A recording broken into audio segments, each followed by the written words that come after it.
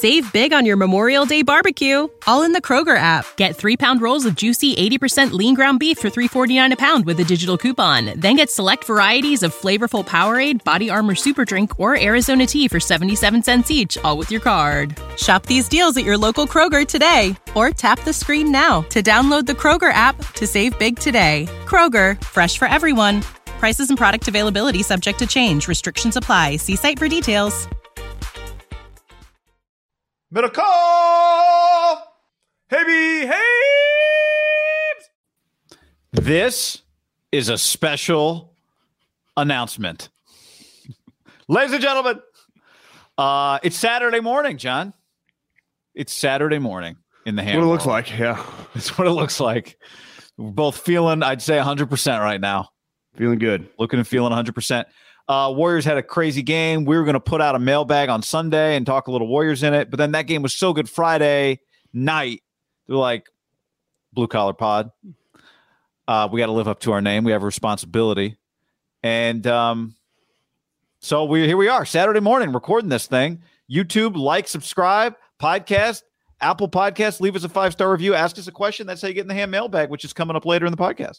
Guy, if Steph can score 43 on the road in Boston in a must-win game, if Draymond can go right to his hotel room and put together a podcast. Draymond did beat us to the pod. You and I can podcast on Saturday morning. You know, it's closer to lunch now than 10 o'clock. 10 a.m., Saturday, breakfast burrito in an hour. Podman and ham, just grinding away. John, I love that nickname, Podman. Podman Green. Was that Andy Liu? You texted me. Yeah, that. that's a good one. Because he's Podman. Not. It's not like even making fun of him. Like he's dead serious. He's a Potter. Like he's a podcast. Yeah. I think the nickname probably doesn't get made if he's averaging 12 points and 15 rebounds. But did have another 2 points last night. But 8 assists, 9 rebounds. His line's sneaky better than I thought when I looked at it. Yeah.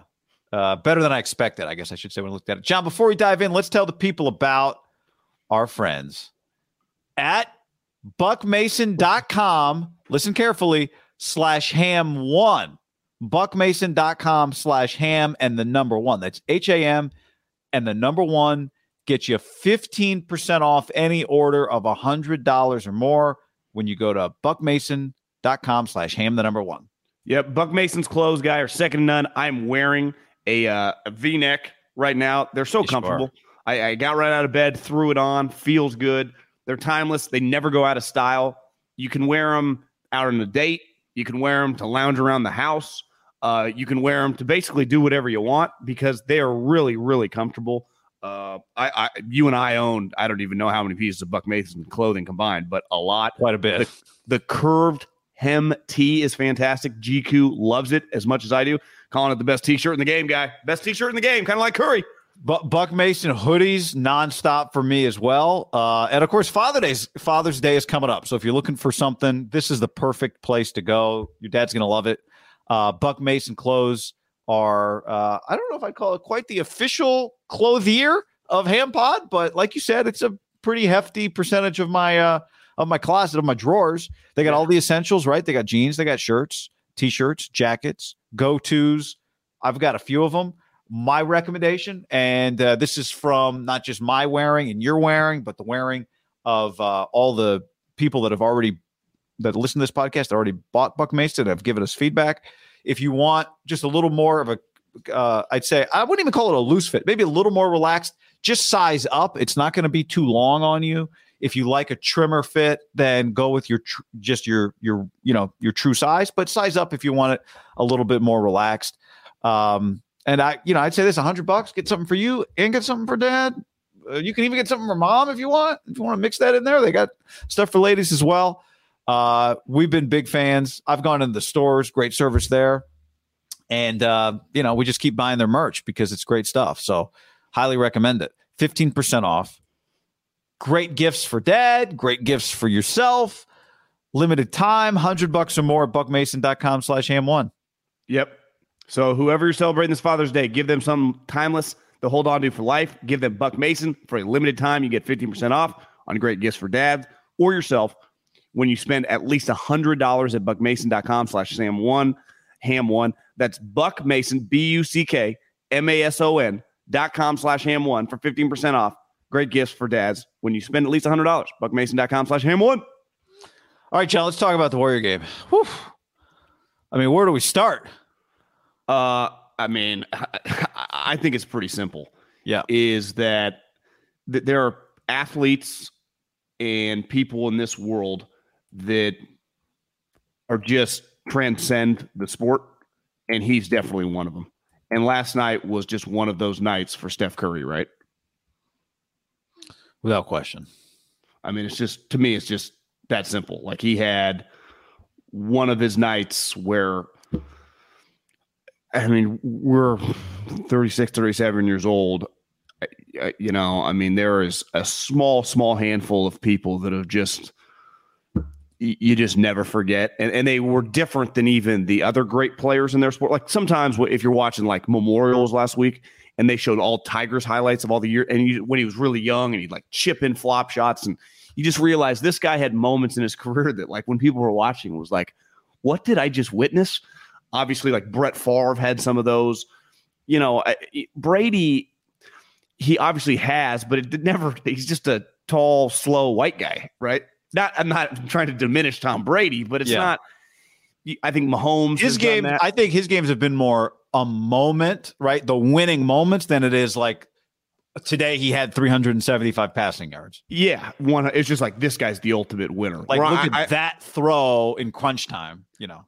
I think Steph falls under like the Michael category of, like, he's one of the all-time great winners, and he's really one of the all-time great showmans.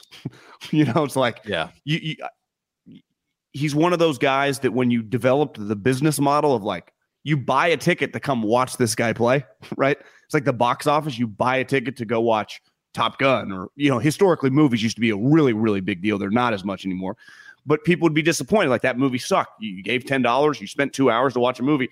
You were spending your money, or now I think even more than money, our time is the most important asset that we have in life. We sit there and we watch Steph Curry in these big games, and more often than not, he delivers. He over-delivers. I mean, that was, I was telling you before we press record, I'm in Arizona. I went to a bar for the first half, and then we went to another one for the second half. And obviously, you know, the Warriors now are a massive, I would say, like Cowboys, Yankees. I'm not putting them on that level, but they have transcended regions. And by the time I went to the second bar, people weren't wearing the jerseys. Like, people just dialed into the game. Probably 200 people at this bar, and people just screaming like, "Get him, Steph! Get him, Clay!" And a couple guys like had European accents. I don't think necessarily they're quote unquote Warrior fans. You just gravitate toward, and I'd put Clay in that category too, just because he's like his road dog. Those guys are part of the vernacular of sports history now, you know? I mean, they've been for a while, but like last night was like, that was a legit moment in the era. I mean, the whole game, especially the second half. I think it's so for me, it's my second favorite Warrior game of all time. Performance.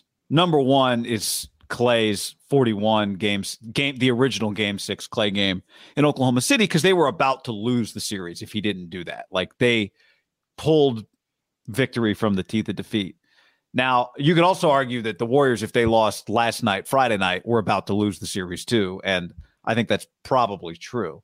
How are they going to go back after that comeback and not win, and then go back and win it in Game 6? That was going to be very tough. When KG's team won it in 2008, they won it Game 6 at home in Boston against the Lakers. Like, it would have been very, very difficult. See, and that's the other thing, John, is like Lakers Celtics of the 80s isn't the same if it's Lakers Pacers, with all due respect to the Pacers. And this is why I said before the series started, the potential for moments is so much higher in Boston than in Miami. If Miami had somehow beaten Boston in Game 7 and this were Warriors Heat, first of all, it probably wouldn't be this difficult for the Warriors. But secondly, what Steph did on Friday night, because it was in Boston, I think it goes to another level than if it's in, just like, you know, Jeremy Lin at Madison Square Garden is different than Jeremy Lin at TD Bankers Life Arena or whatever. Again, no disrespect in Indiana. They actually have a great arena. But didn't Reggie Jackson hit 3 home runs in a World Series game for the Yankees? Yeah, I mean, you're right. That's another good one. It's just these moments, it still would have felt maybe pretty spectacular. It would have felt very spectacular if it was Miami last night, but it feels different when you knew, like, he had 35 points with about 4 or 5 minutes left, and you're just watching the game. I was just watching the game doing the math. And you're like, he's going to need 40 to 45 points for them to win this game. Like, that's what it's going to take, right? And that's what he did. I mean, it's just. Well, didn't you feel that, like, did he have like 18 at halftime? And you're like, he's going to need more than double that to carry these guys. Like, it was pretty clear. Like, you were going to have to ride him. I think part of what made it special, see, to me, that game 6, I would say, is their most famous game, Clay's game. That moment. And that was early in the run. I think anytime you have a huge moment early in your run, that's just all because it grows in legend over time. Yeah. And it's less expected when you haven't done it yet. Yeah, and they were playing a very, very worthy foe. And I guess they'd done it once already, but it felt like, was this the best team they were playing at the time? OKC, was it better than any of those other teams because LeBron? And it might have been. I mean, Kevin was incredible. Russ was, he was a different version of what he is now. I'm a sucker for the when they ended Chris Paul and James Harden's careers. That's a good one. And he had 0 points at halftime, and he ended the game with 33 points. And Kevin got hurt in that game. You reminded me this morning. Did he get hurt in that? I don't even know if he played in the game. He got hurt in the previous game, and so everyone was over. It's over. Their era's done. That's a good one. And then it felt like that in the first half. It was like, oh my God, the era's going to end. And it was like, no, it's not, because Steph Curry's going to execute your guys' careers. Now, in fairness, I'm talking some shit about Chris Paul. He did get to go to the Suns and take them to the finals. But James Harden, let's face it, has never quite been the same after that moment. Yeah, that's a pretty good one because of how they'd been. When he was at Oklahoma City, he was a nemesis. Then he goes to Houston. It seems like he's the guy that's going to stop the Warriors. He's going to win a championship. And it was just very emotionally sweet to rob it. Just the way that Portnoy would feel if the Celtics could beat the Warriors is probably how we all felt watching Houston. Jerkface. Did you see his rant? He's like, he will not give Draymond any credit, but he will give Steph Curry as one of the greatest players he's ever seen. And I think the added juice of, like, let's face it, like, Draymond has added a lot of juice to this thing, right? I mean, just by podcasting. And I'm not talking about the media asking about podcast. I'm talking with the fans and, like, him in Boston. And just everyone's talking about it. It's a thing. And then the crazy part is, though, is did you feel the last couple of days anyone talked about Steph Curry? Not that like he wasn't great, but it's just like he kind of got to fly under the radar. And it's like, oh yeah, is he it? I mean, I'm not trying to go like Stephen A or Skip or Legacy, but like, I mean, I don't see how when it's all said and done, he's not considered like a top 10 player of all time. Did you see the clip of Klay Thompson after the game? No. It was like when a player goes on First Take and just gives what feels like a crazy take. Not a crazy take. What feels like a bold or just a big, unique. Was it at the podium? No. He's just the camera's on him. He's just like sauntering from the court, very low key to the locker room. It's just like, sheesh, man. That's why Steph's just, you got to say he's one of the best point guards ever. It's just like one of these things that like Klay Thompson after the game saying something should carry a bunch of weight, but a million things more extreme than that have been debated about Steph, so it doesn't feel. But he was just saying, what he was saying was, I just witnessed one of the greatest things. Like, I think that's what he was saying. But he's so low key, he's not going to deliver it in the way that you need to deliver it for it to like get attention on social media, right? And he's just like, sheesh, he's one of the best point guards ever. It's like, yeah, or one of the greatest 10 players of all time, or something like that. If they, but he's not. And here's the thing: like you watched last night. And the sport has changed. Like, what is a true, Chris Paul is the last of a dying breed. Like, ultimately, he's really closer to being like a shooting guard, right? I mean, what he's doing. Yeah. He's like, I mean, he had 4 assists. What did he ever have? 4 assists or something? That was not. Now, he has a point. He's different in the sense that he manipulates the defense without the ball. Yeah. So it's kind of point guardy in a very unique way. Like, I heard Kawakami. I woke up this morning, first thing. You just want Warriors content. I went straight to plus minus, even though they called this one all 82. And and they were talking about like his greatest games. And Marcus and Tim were like, well, one thing is we've been here. Tim said this, I think, Kawakami. We've been here from the beginning. It's hard to put into words what it was like to watch Steph before everybody knew what he was. And he was just putting out these performances It's not that long ago on a calendar like 2014, right? But nobody played the game like he did. And to watch it happening where he just kept making these shots, to call it his greatest game, like Tim's point was, it's his greatest postseason game. I've seen some pretty amazing performances that were pretty mind-blowing at the time. That's hard to explain now that we've watched his whole career play out. I understand what he's saying. Here would be my pushback. I think once you get to a level like Kobe, LeBron, Steph, Tom Brady, whatever, when everyone's gunning for you, when it's like, this guy's the best player in the court, the entire game plan, this is the NBA Finals. They talk like in the meeting, the opponent's talking about like, we're playing one of the greatest players of all time. If we slow him down, we win and we're NBA champs. Like they are throwing the house at you, right? And when you're able to do that, when they're throwing the house at you, everyone knows, not that he was flying under the radar as Tim was talking, but there was like a period where I think people just underestimate. Like there was no underestimating him last night in Boston. But then he starts getting going and you realize like, coach, we're doing everything we can. We're fucking throwing people at him. We're jumping at him. There was, I thought that was his most in a spot. And again, it's his most points. I guess it's second most points in a finals game, but they lost the previous one to the Raptors. And obviously they lost that series. But in this moment of like, where Clay's game 6 and Steph's 33 points in the second half against they had to win. Like there is no, well, it's only game 2. It's like, no, we lose, we are fucked. Now the game 6, Clay, the series would have ended. This 3-1, let's face it, would have felt like the series ended. It would have felt like it ended, not just because they would have lost, but because of the way the game felt. Like, how are they going to beat this team? My favorite thing as a consumer of sports, especially if I'm a fan of these guys, but even if I'm not a fan and I'm just watching you, like if I'm watching Josh Allen or Justin Herbert or, a pitcher, in a playoff game, I love the super regionals. I'm a sucker for the super regionals in college baseball. The best of 3 series. You just feel the intensity. Starts today. You be locked in on the couch today? Well, no, I mean, I was watching Tennessee, Notre Dame last night. Oh, that's right. Yeah. Pac-12 teams are today. But Tennessee win? No, I think they lost. But my point is, now college, it can be a lot of run, so the scores can get a little outrageous. But in a good game, you just feel the pressure. And when an individual guy in a sport wills his team to win, like just get on my back, we're not losing this game, it is the coolest thing that can possibly happen as a consumer.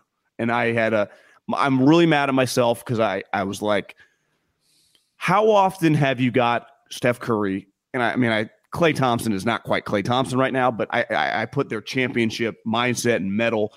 They were plus 140 on the money line. I'm like, listen, this is on the road. I don't really feel that great, but I'm like, this value, like just as a value gambler, that's pretty incredible. And I pushed out. I only put $500, which is still a lot of money for me to gamble on one individual game. And I'll be honest, there was a shot of Lacob when they were down. Probably in like the third quarter, I was like, me and Lacob right now are the angriest fucking guys here. We're like, we're going to lose this game. And then he refused to let me lose, guy. I felt like he refused. That was the coolest. That was one of my favorite bets ever. But it wasn't even about it. The bet actually didn't matter because it was so much fun watching that fucking guy. He's getting fouled. He's screaming at the crowd. Like it was an all-time, like he was into it. Have you seen him that dialed in a while? Like just that, like. I mean, when he hit the 3 that put them up 6, was it 6? I think it was 6, where he started like flexing. It was right in Derek White's face. Derek White was on him. He starts flexing. They cut to Dell. That was good. Was it a girlfriend? Somebody on the internet said that Dell's girlfriend's ex-husband is Michael Jordan. Is what's Steph's mom's name? I know exactly. It's a Virginia Tech football player or something. That they're divorced couple now. Because if you look at the what's his mom's name? Because Dale went to Virginia Tech, right? Yes, Sonia. There's a Virginia Tech. There's a Virginia Tech connection. If you see the clip of Sonia hugging Steph after the game, there's a big white guy behind her that I just assumed was her bodyguard. But then somebody on the internet said that guy is the ex-husband of Dell's girlfriend. So you're telling me that Steph's parents, who are divorced, are now dating? I'm telling you, Twitter are dating 2 people, a guy and a girl, and those 2 people used to be married. I think I read that on the internet a while back too. That's just what Twitter says. So and I think that guy was a Virginia Tech like quarterback or offensive lineman or something when they were all at school at the same time. Makes sense. That seems logical to me. I don't know if Dale's just like hitting the bars to meet a new girlfriend. Right? Yeah. Well, I mean, he could. I don't know. He looked pretty happy, didn't he, with his girlfriend? Yeah, and so did she look very happy. I'm glad hopefully everybody's happy. But that Steph 3, I thought the underrated. I went back and watched some of the game this morning. What? Do they talk? Like, would that be if that is true? Is there a moment where just like after the game, what are you guys doing people tonight? that have never been there, there's like hallways sometimes, and like family and friends and players, like. Is there just a moment where it's like, especially if they had kids together or something? Yeah, like, definitely, right? Are you picking up James? He's coming home from college next week. You know the Forgetting Sarah Marshall, the movie Forgetting Sarah Marshall, where Jason Segel he's got his new girlfriend, Ashton Kutcher's wife, Mila Kunis, and they're going to dinner, and he runs into his ex-girlfriend and Russell Brand, and they're like, oh hey. It's like, you want to eat with us? And he's like, sure, why not? And he's like, oh my God, I didn't think they were going to say yes. And then they end up having the meal together. Yeah. Great scene. Maybe it's something like that. I don't know. Hopefully it's cordial. But that moment, I thought I was going to say is watching it back. I showed you Clay hit a massive 3 last night to give him the lead with like 4.5 minutes left. That was just the question you keep asking. Why does he keep shooting so much? I love him. We all love him. But there cannot be a moment if you enjoy watching the Warriors where you don't scream, Clay, pass the ball, man. Pass. That's why. But see that thing, that was like an open rhythm. Defense went with Steph. Steph found him open straight away. He takes some shots that are just bananas, but that was a great shot. It was a great shot that he took, and he nailed it. But God, he shoots a lot. Clay was 4 of 10 from 3, 7 of 17. Here's a box score number that shocked me when I looked. Warriors were plus 13 on the boards. They out-rebounded the Celtics 51 to 30, 55 to 42. Looking at how many did you tell me Wiggins had? And they had more. They had 16 offensive rebounds to the Celtics 11. Wiggins was a beast. Wiggins had 17 points and a career-high 16 rebounds. He was incredible. Early on in the game. Like, they can't win the championship without Andrew Wiggins. That much is very clear. The one dude, Robert Williams, Time Lord, that guy, I was listening, got up, I had like Windhorse and Zach Lowe did like a little reaction pod. Windhorse said that Time Lord went out. I'm at the bar. I wasn't doing the Celtics rotations. What is Time Lord? I don't know. I think it's his nickname. That's what they call him. I don't know what it means. But that's like time. He just, I mean, in the first half, they had no answers for that guy. He's fucking enormous. But I think he got, he tore his MCL and he came back and he hasn't been the same. Windhorse acted like it was, he came out, didn't come back in, and it was like, I don't know if they're feeling great about his situation. If that guy's fully healthy, the Warriors have no answers for him.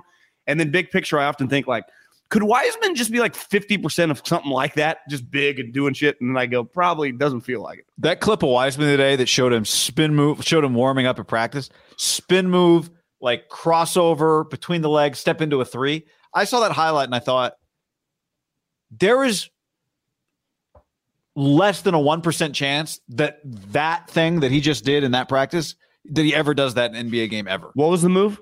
It was like 40 feet away from the basket, like a spin, bring it back, crossover, pull up 3. It was just like, why are we practicing that?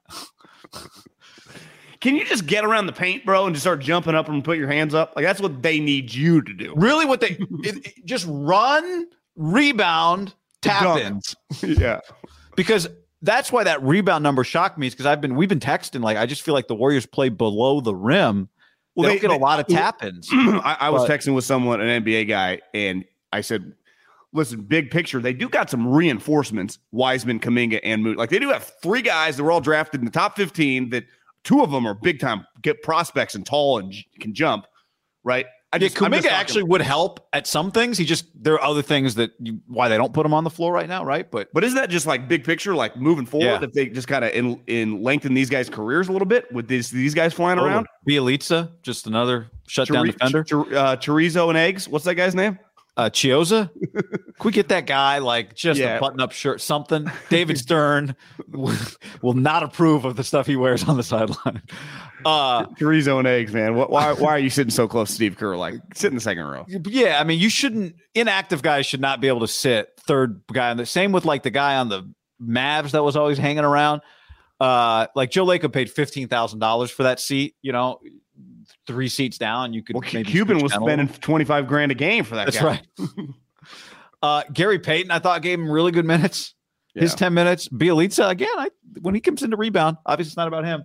And Draymond, I've gotten Podman several DMs, John.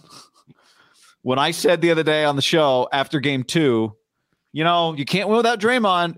His career might have a finals MVP in it. I've gotten a lot of people that have pointed, and you said, it's a pretty bold take. I've gotten several DMs over the last 2 games that have pointed, especially last night after game 4, that have pointed out that was a take that did not age well. And I'm here, even though we don't like to sell when we're down, John. I'm here probably to sell that take. Although when I went to the box score after the game, I was like, you know what? 9 rebounds, 8 assists, 4 steals for Draymond. 5 offensive rebounds, like 2 points. I get it. 1 of 7 shooting, not great. Yeah, I mean, I think we have to acknowledge we ain't getting 14 points out of that guy. I think they were just root for 7. Just hit 1 open 3, changes the game, right? If he can. Yeah, I would say probably just keep passing those. I know he shot 1 and it wasn't remotely close. I don't at this point in time. It's not like keep him honest. No, just keep moving the ball. Do you think? Win or lose the series, because it's not, they have not won the series yet, and I'm still like, I wouldn't, if you told me I had to bet, like I wouldn't feel great betting on them to win it all. I mean, it took that was very, very difficult for them to win that game. Now it was on the road. They win game 5. I see this thing going 7. They win game 5. Celtics win game 6, and then comes 7, which would be unreal. Do you think he locked up the MVP? Because no one, like, it's not like Tatum's averaging 35 if they points. Win, I do think they. No, I mean if they lose. If they lose. Because who would get it on the Celtics? I don't know. I mean, somebody. I feel like it's so hard. I don't. Did we talk about how Bontemps? Did you see on the Celtics Heat? You know how they do the Larry Bird Magic Johnson Award now? Yeah. He was the only guy that he voted Jimmy Butler as a series MVP, and a lot of people gave him a lot of shit. And he even said, like, I thought more people would do it, but it turned out he was the only guy that did. I do think there would be a lot of people that would vote.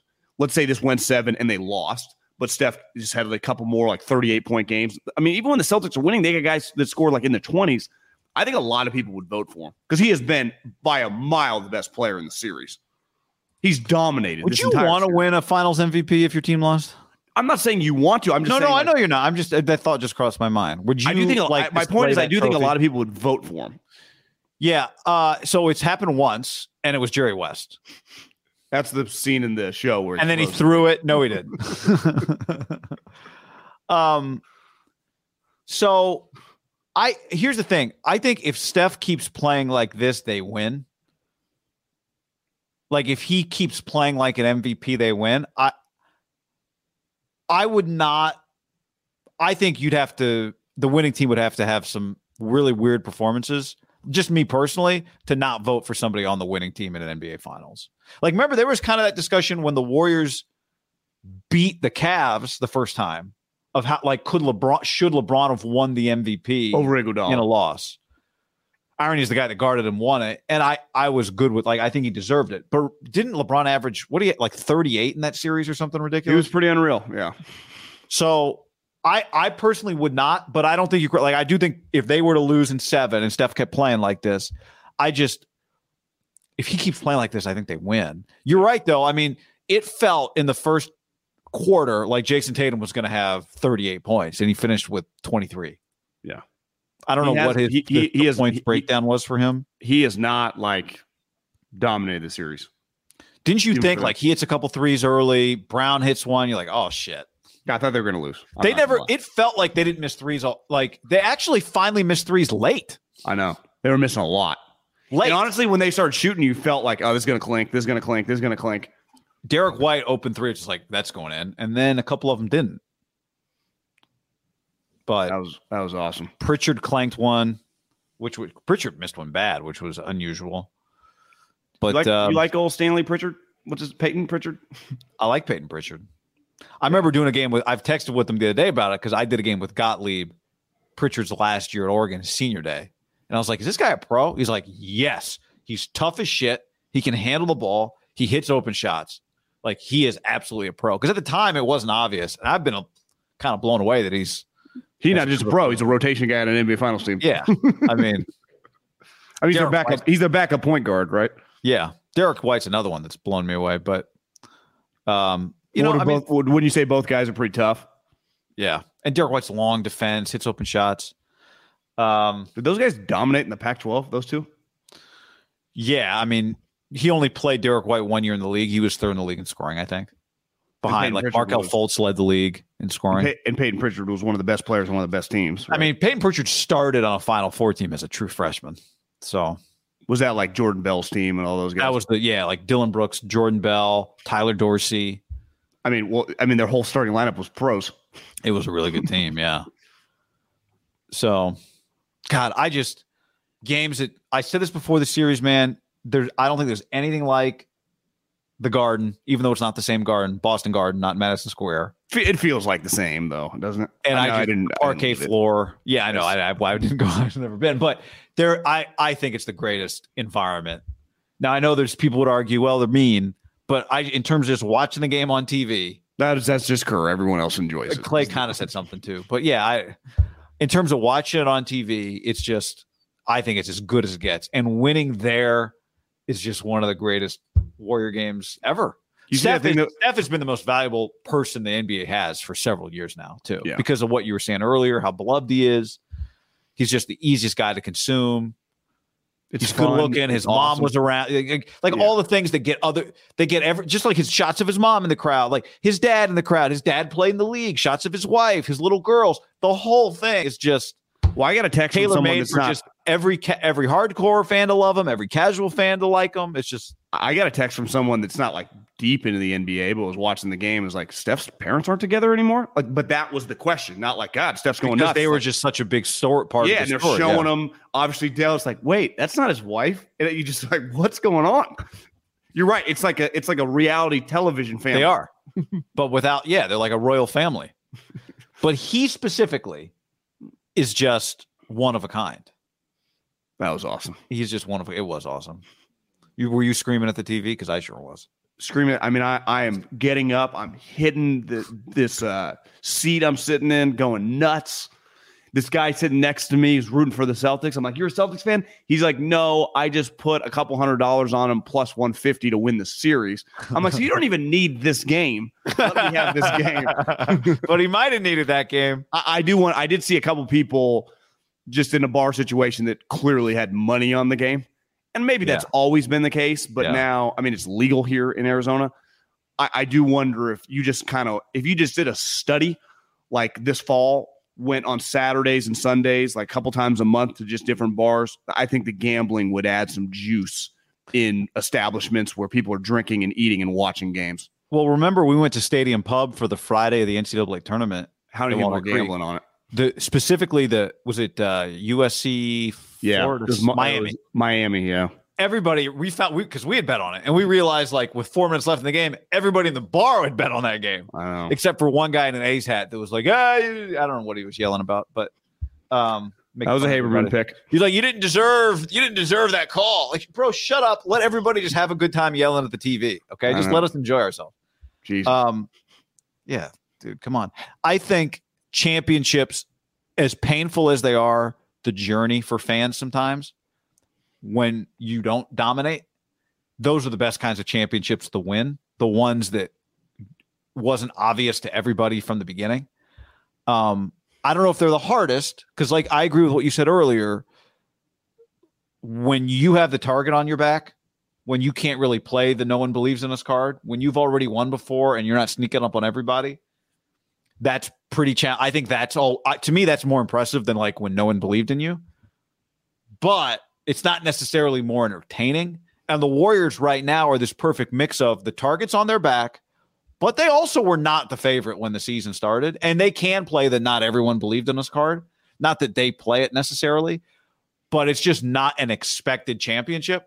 I think the San Francisco Giants, all of their championships that we witnessed in a 5-year span, all 3 of them fell into this category. I'd say the difference, though, is I'm with you. People were not picking them to win the NBA championship. But once like halfway through the season, it's clear they're good. People go, they could easily win it. 100%. Right? I just think in big picture or in small picture, like that game last night, the most pain, there's a reason that Dwayne Kuiper's word torture with those Giants teams, for anyone that followed those teams, really resonated, because they say, what's the line is like, comedy is tragedy plus time. And when you say torture, like what torture actually means is something miserable, but the torture of those Giants teams was actually not miserable at all. It was actually amazing because the payoff was so fantastic. Yeah. And I think this team, like that game was kind of the same way. Like it was torture, but in the end, that's what made that performance so amazing. If you're up by 10, then Steph's 43. It's not the same. No. If they would have won that game by 25 points. Right. It's just not. It's just, God, you're right. I woke up this morning. I can't believe we've done this enough now that you have like historical context. And I just woke up going, I know for a fact I just watched one of the most memorable games I will ever watch in my life. Well, why is the Michael Jordan shot over Elo and Cleveland such a big deal? Because they're losing, right? He needs to hit that shot to win the game. Like that's why if he had hit that shot up 15 points in the fourth, like he wouldn't have jumped up and down. Like when you think about the fist pumps and the high fives, the walk-off touchdowns, the fucking whatever, Tiger when he chips it into the Masters, right? It's like you can lose. That to me is, and sometimes the Warriors in their run, and this is where the pushback that you and I always had with Kevin Durant is like, I want things to be closer because I want to be entertained. Yeah. And this team is so much fun because it's like, God, does Clay suck? Draymond can't score. How are they going to win? What the fuck? They got to ride. Come on, Looney. We as a society don't watch like Daredevils really anymore. I mean, and maybe in some ways, but it used to be before when we were like in high school and like someone would jump over the Grand Canyon. Well, yeah, or even before we were born, there'd be like this ABC. Somebody's just going to walk on a pole between 2 buildings. That'd be like primetime TV, you know. Let's go down to Al Michaels and Musburger. Yeah, it'd be like exactly like what's his name? Who anchored Evel a lot Knievel. of that stuff? Well, yeah, Evel Knievel, but who anchored a lot of that stuff? I think there was McKay, and then there was he finished his career. Dick Enberg. You know, it'd be like all these like legends. And they'd be anchoring this like ridiculous my point is, let's go down to Edinburgh with Evel Knievel's cousin. You know, my point is just when you can fall, when you can lose. Evel Knievel's amazing. Maybe the greatest name ever really concocted when you think about That's pretty good. If he had a podcast, what would he called it?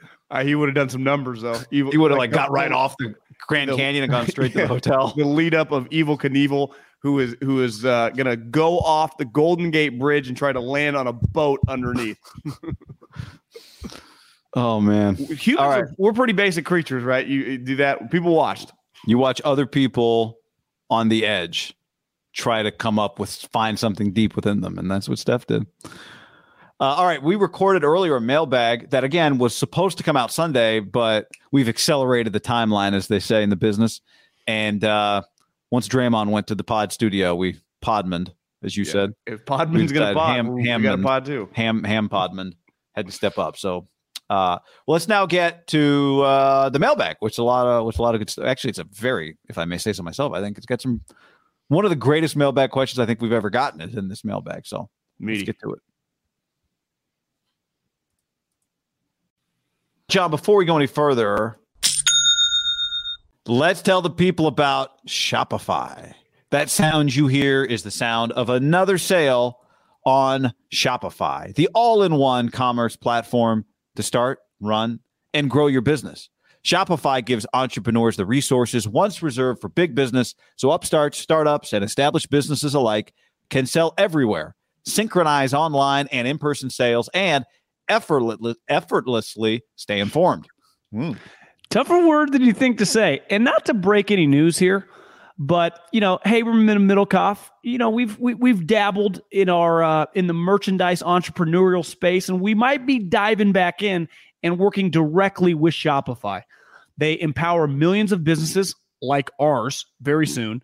They reach customers online across social networks and the ever-growing suite channel integrations and apps, including Facebook, Instagram, TikTok, synchronize your online and in-person sales. Obviously, so many of us either start businesses now or just in the recent, in the last couple of years. Everything is so based on the internet.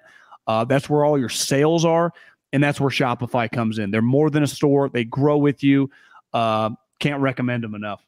Go to shopify.com/ham. That's all lowercase, HAM, all lowercase, shopify.com/ham for a free 14-day trial to get full access to Shopify's entire suite of features. Grow your business with Shopify today. Go to shopify.com/ham, all lowercase, right now. That's shopify.com/ham. Butcherbox.com/ham and another special deal. Free for a year. You get salmon, chicken breast, or steak tips in every order for a year, plus an additional $20 off right now at butcherbox.com/ham. Been telling you about it for years. Been eating it for years on a regular basis. Easily find high quality meat and seafood you can trust. 100% grass-fed beef, free-range organic chicken, pork raised crate-free and wild-caught seafood. Always be prepared with meat in the freezer when you get butcherbox.com/ham delivered right to your doorstep with free shipping. ButcherBox is offering you free for a year plus an additional $20 off either salmon, chicken breast, or steak tips in every order for free. Sign up today at butcherbox.com/ham and use the code HAM to choose your free offer for a year plus get $20 off your first order. What's up, everybody? It's your old friend, John Middlecoff. I'm here to tell you about our friends at Game Time. Here's what I need you to do. Go to your smartphone, download a little app called Game Time. Baseball season's in full swing. Oracle Park. Been there a million times. Never doesn't live up to the hype. Go get yourself some garlic fries, a brewski, maybe some ice cream. They have very good Ghirardelli ice cream there. And when you do that, promo code HAM. So download the Game Time app. Your first pair of tickets, promo code HAM, H-A-M, save $20. The A's, only going to be in the Bay Area for the rest of this season. You probably can basically go for free. Just buy a pair of tickets to any baseball game. They also have comedy shows if you want to check one of those out, or concerts. Game Time app, promo code HAM, save yourself $20. We don't even need a thank you. Just hammer that promo code. When you need mealtime inspiration, it's worth shopping Kroger, where you'll find over 30,000 mouth-watering choices that excite your inner foodie. And no matter what tasty choice you make, you'll enjoy our everyday low prices, plus extra ways to save, like digital coupons worth over $600 each week. You can also save up to $1 off per gallon at the pump with fuel points. More savings and more inspiring flavors make shopping Kroger worth it every time. Kroger, fresh for everyone. Fuel restrictions apply. All right, John, on to the Haberman and Middlecoff mailbag. Very easy to get in. You go to Apple Podcasts, you leave us a review. 5 stars, we appreciate it. And leave us a question, any question at all. And maybe if you want your favorite bar. I did check today, Middlecoff, on Spotify. We are 4.9 stars but I don't think you can actually write words in a review. You can just rate. We're 4.9. We're 4.9. That's pretty good. I mean, yeah, I'm happy with it. A plus, basically, right? Yeah, I think it's pretty. Are you getting to Stanford on a 4.9? Well, could you? On a 4.9? Oh, 4.9. Yeah. Oh, yeah. I thought you meant out of 5. Yeah. You need to be 4.9 out of what's 4.9 out of 4?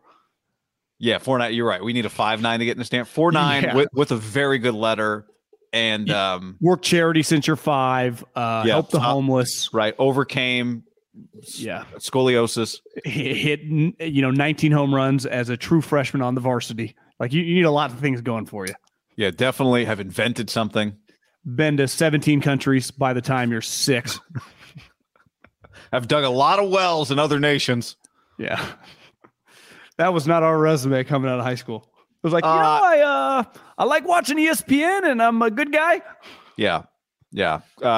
Umpired, coached some summer league youth basketball once. Yeah, umpired Little League Davis. Worked at Special Olympics once in high school. Did you?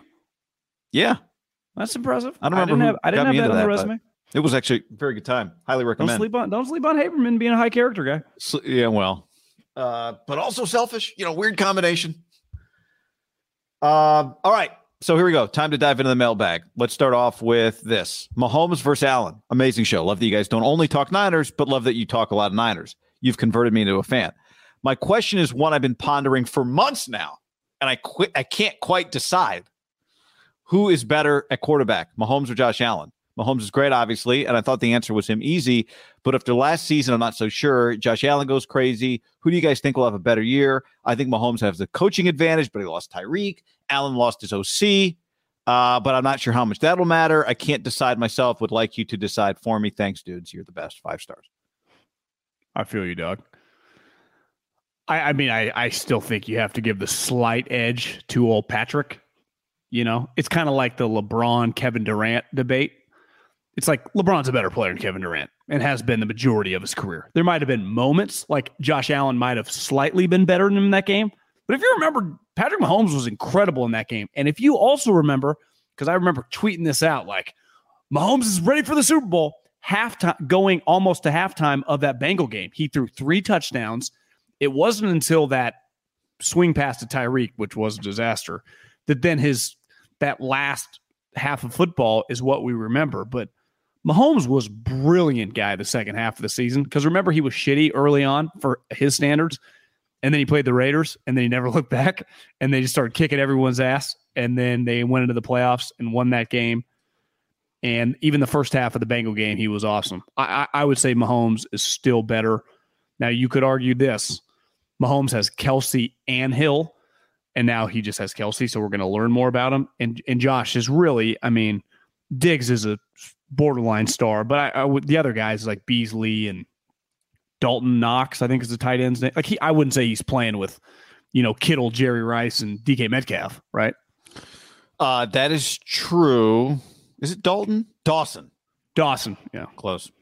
Good name. I don't think it's crazy that Josh Allen could surpass Patrick Mahomes. Mahomes won an MVP and won a Super Bowl. Yeah, his career, he is more accomplished. But if you said, I guess the way I'm looking at this question is, you let every NFL coach take one of them. Would any of them take Josh Allen? Would some of them take Josh Allen? Would 10 of them take Josh Allen? Would 12 of them take Josh Allen? Probably not. But I think a couple of them might. Now, he's like a year younger. He's played in one less. I guess they've actually played kind of the same number of who's a year NFL younger seasons. Josh is 25. He turned 25 in May. Mahomes will turn 27 in September. So Mahomes is actually 2 years older. Gotcha. Josh Allen's 2 years younger. I love on Football Reference where they put in parentheses the guy's nickname. Like Josh Allen's nickname is General. Mahomes' nickname is Grim Reaper, Showtime, Magic Man, the musician, Fatrick, the gunslinger, or Mahome Boy. No one calls him any of those things. That's a lie, all of those. I do think I didn't watch probably any more than 30 minutes of it. But when you watch them on the golf course together, it does feel like they're pretty similar packages as human beings, which as we're seeing with Deshaun Watson and even, Baker Mayfield, while not criminal or even civil, Baker's got some, it does matter who you are as a person at quarterback. And you would say both their characters, if you just ask around the league, are viewed as pristine, right? Yeah. As guys you'd want in your building, as teammates, as people that are beloved. You could argue, could you go wrong? Like if Mahomes had been with if Josh Allen had been drafted by the Chiefs, are we talking about Josh Allen like we do Patrick Mahomes? Now, he needed a little more work, right? Patrick just needed the year. I would say Josh needed like 2.5.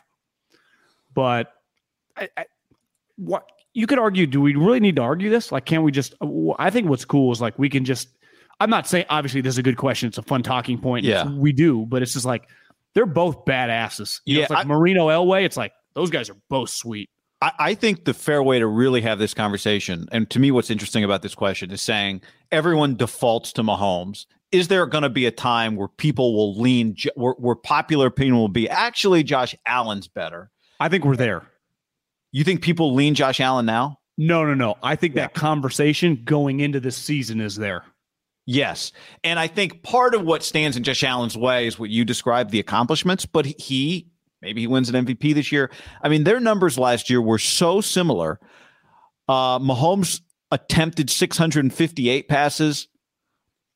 Allen attempted 646 passes. So Mahomes attempted 12 more passes, threw for 400 more yards, basically. He threw 37 touchdowns. Josh Allen threw 36. Mahomes, 13 picks. Josh Allen, 15. On and on and on. I think they're pretty similar. I think the question, big picture, there were times when Mahomes feels a little loosey-goosey, right? And can he ever fully dial in the still being the superstar that does all the amazing stuff, but just dial it in a little bit less loosey-goosey? And maybe with Andy, that'll never happen, right? Maybe that's part of what makes Patrick Mahomes great, is you don't try and dial that down. Well, I think here are the comps.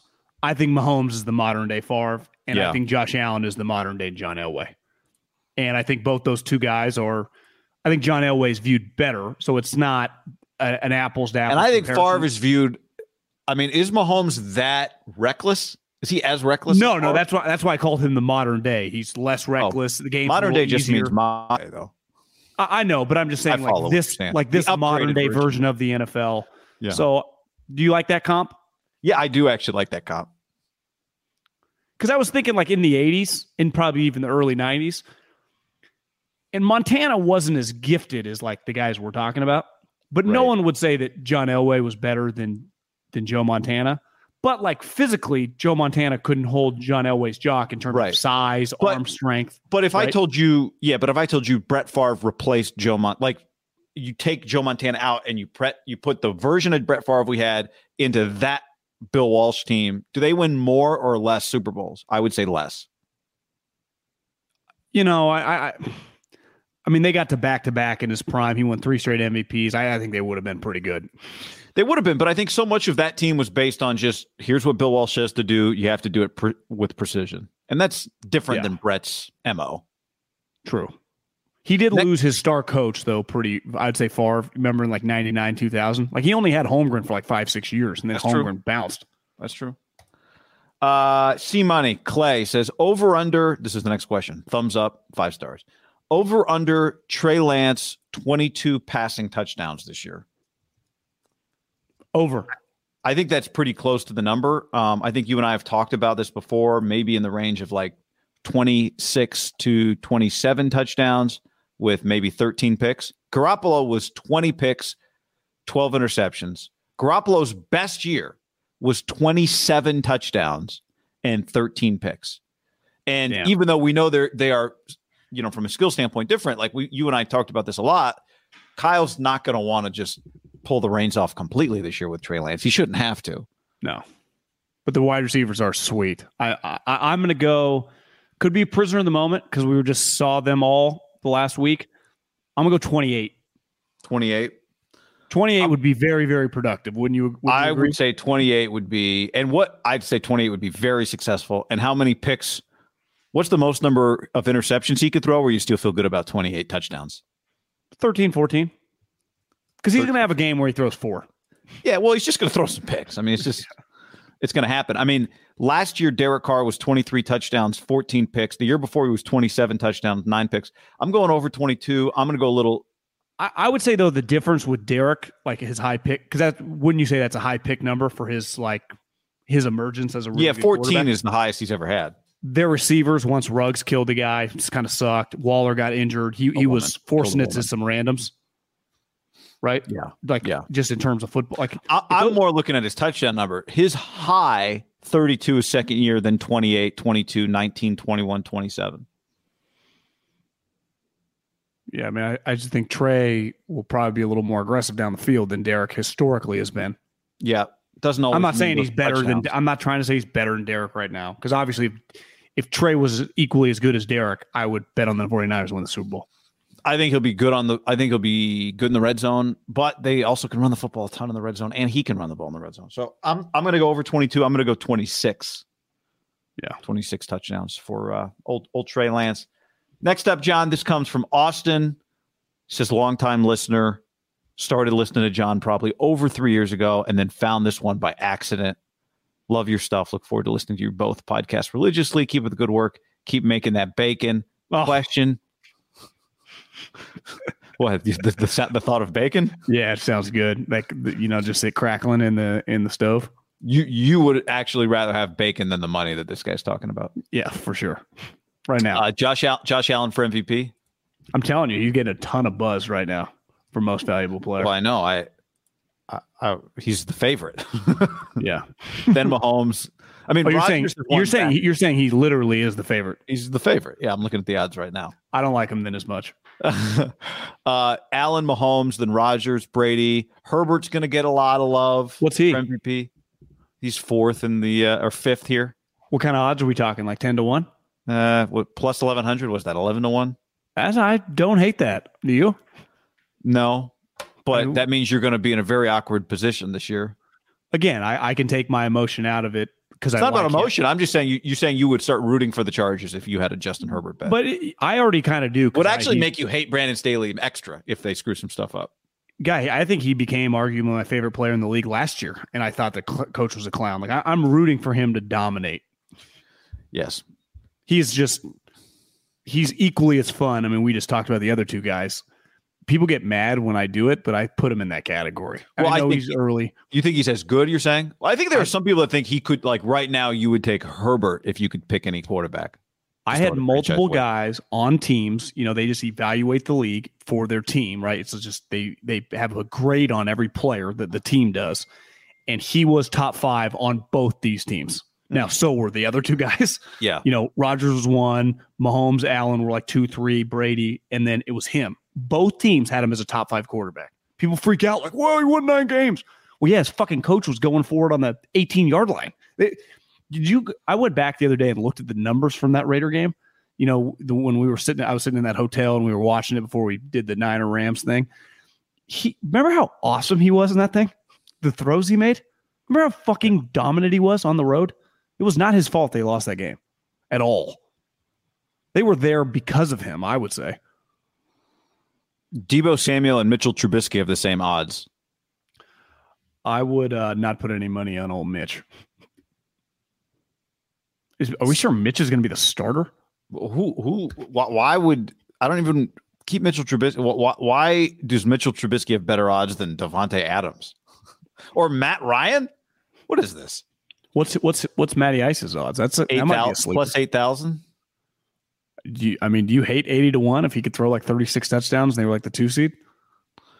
What would he have to do? Yeah, I mean, 30. It'd have to be touchdowns in the high 30s, which they don't really have receivers, so probably not. That's usually what it takes. I mean,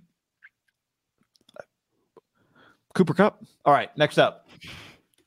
I consume. This is from Kegbert. Kegbert.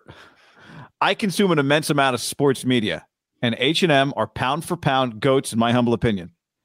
As a Sacktown Niner fan, I wish they'd take it a little easier on the Kings, but I'd be lying if I said the criticism was unfair. Add this pod to your lineup and thank me later. Hashtag hardest working podcasters. Hashtag blue collar mentality. Grinders. I mean, the Kings, do they have the longest running non-playoff appearance streak going in American sports? Was 17 years?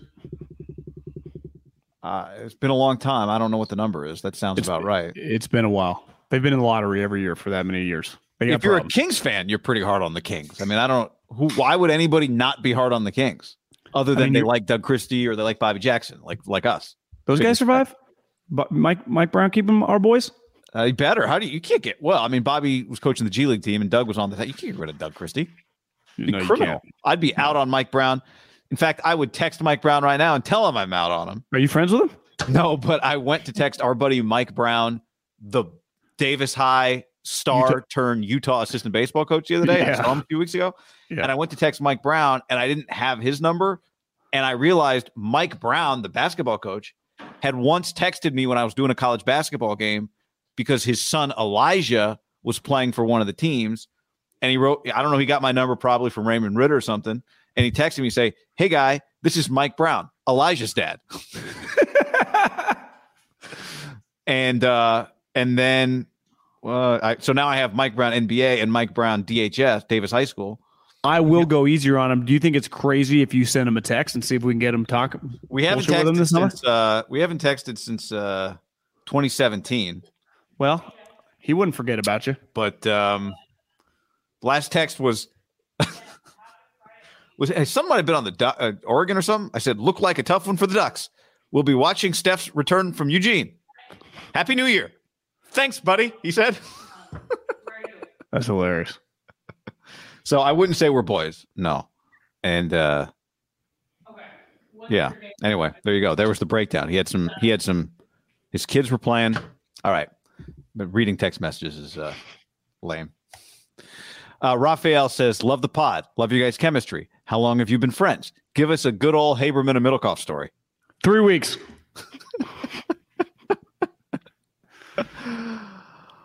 Well, I mean, we're going on a 20-year high school reunion, so I mean, we're talking 2001. Yeah, I mean, we're talking over 20 years. 2001, probably. We went to Mount Shasta when senior year of high school.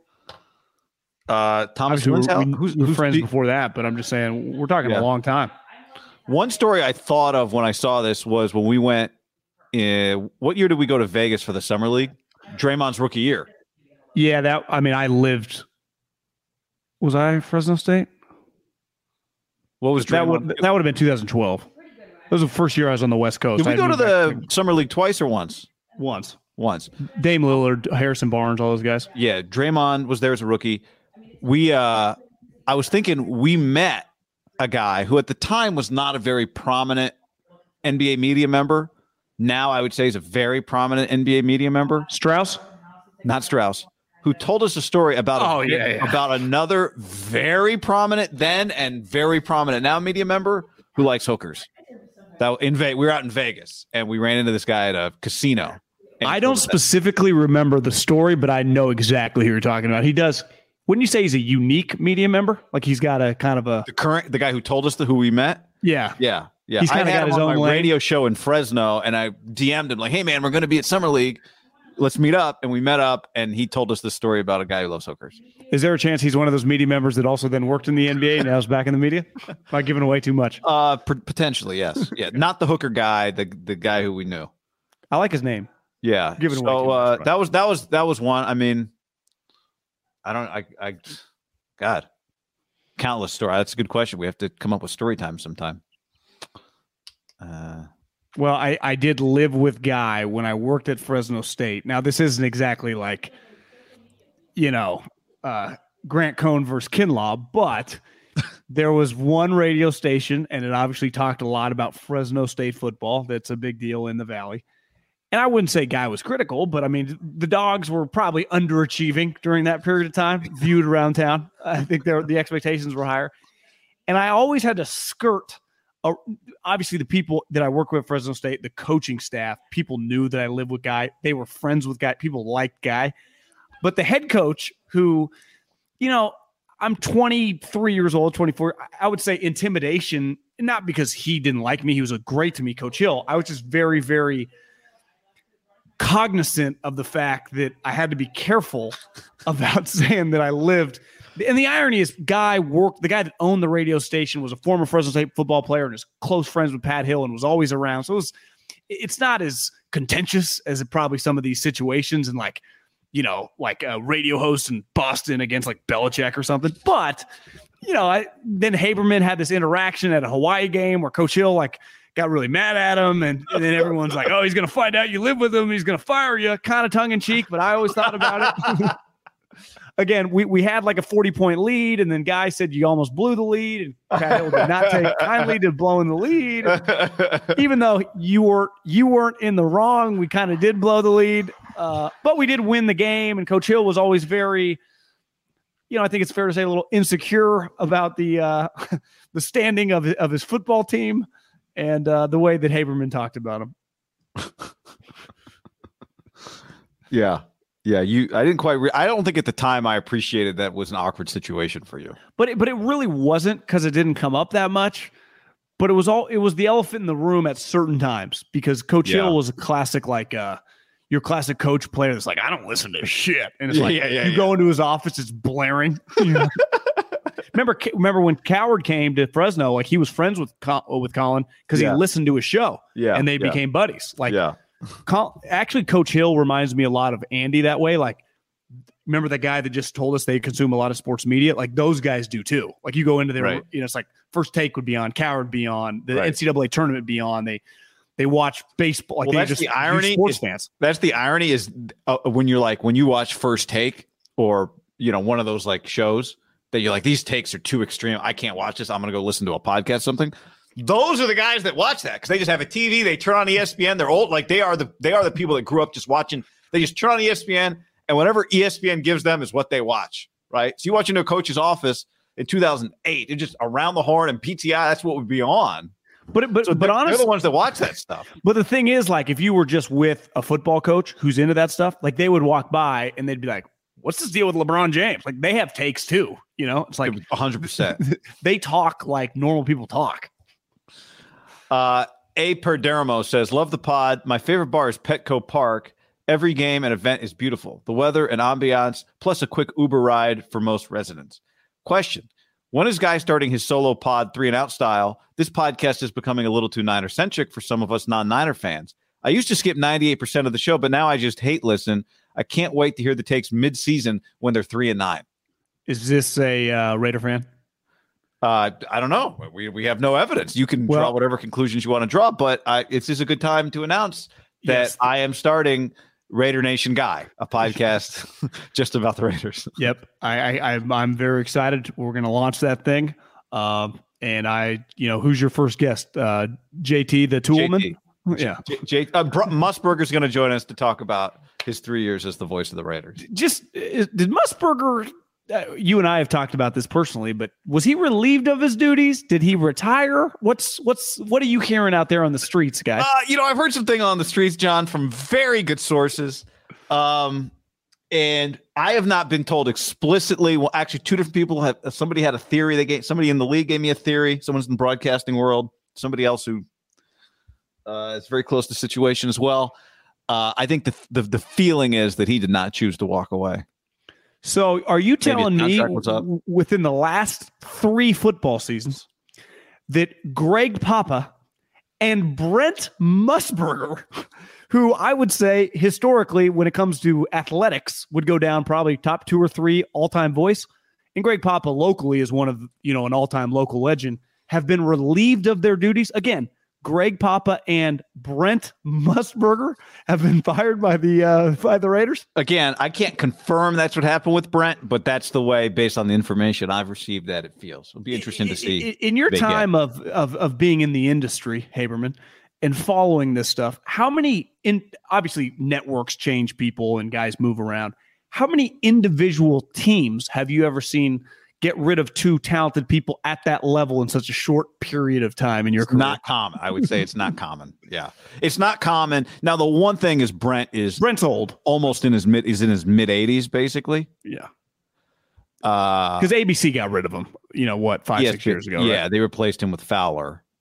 And but he's still Musburger, right? But he's still Musburger. And you could argue, like, if you're taking a job at 81, you'd still want it at 84. Right I thought he owns the thing in Vegas. VSiN? Yeah, I think he's a part owner. Maybe they sold out. Yeah, I think it's his thing. Somebody, again, around broadcasting in the NFL told me, they actually said to me, like, was it because of what he said about Gruden? And I was like, I didn't even know he said something about Gruden, but this guy thought that he'd said something about Gruden that could have got him in. Positively or negatively? No, yeah, good question. I don't know. More the Gruden situation. But why is that the team, guy, where you're always just kind of walking on eggshells with what you say, yet they claim to be like this renegade organization? Like, what are you? Are you freaking out all the time, or are you the renegades? Isn't that usually the case? If you call yourself a renegade, you're probably not a renegade. If you're the person who always says, like, I just tell like it is, I'm an honest man, maybe I should be a little suspicious of the things you tell me. Yeah, right? I got that renegade motto as red flag moving forward.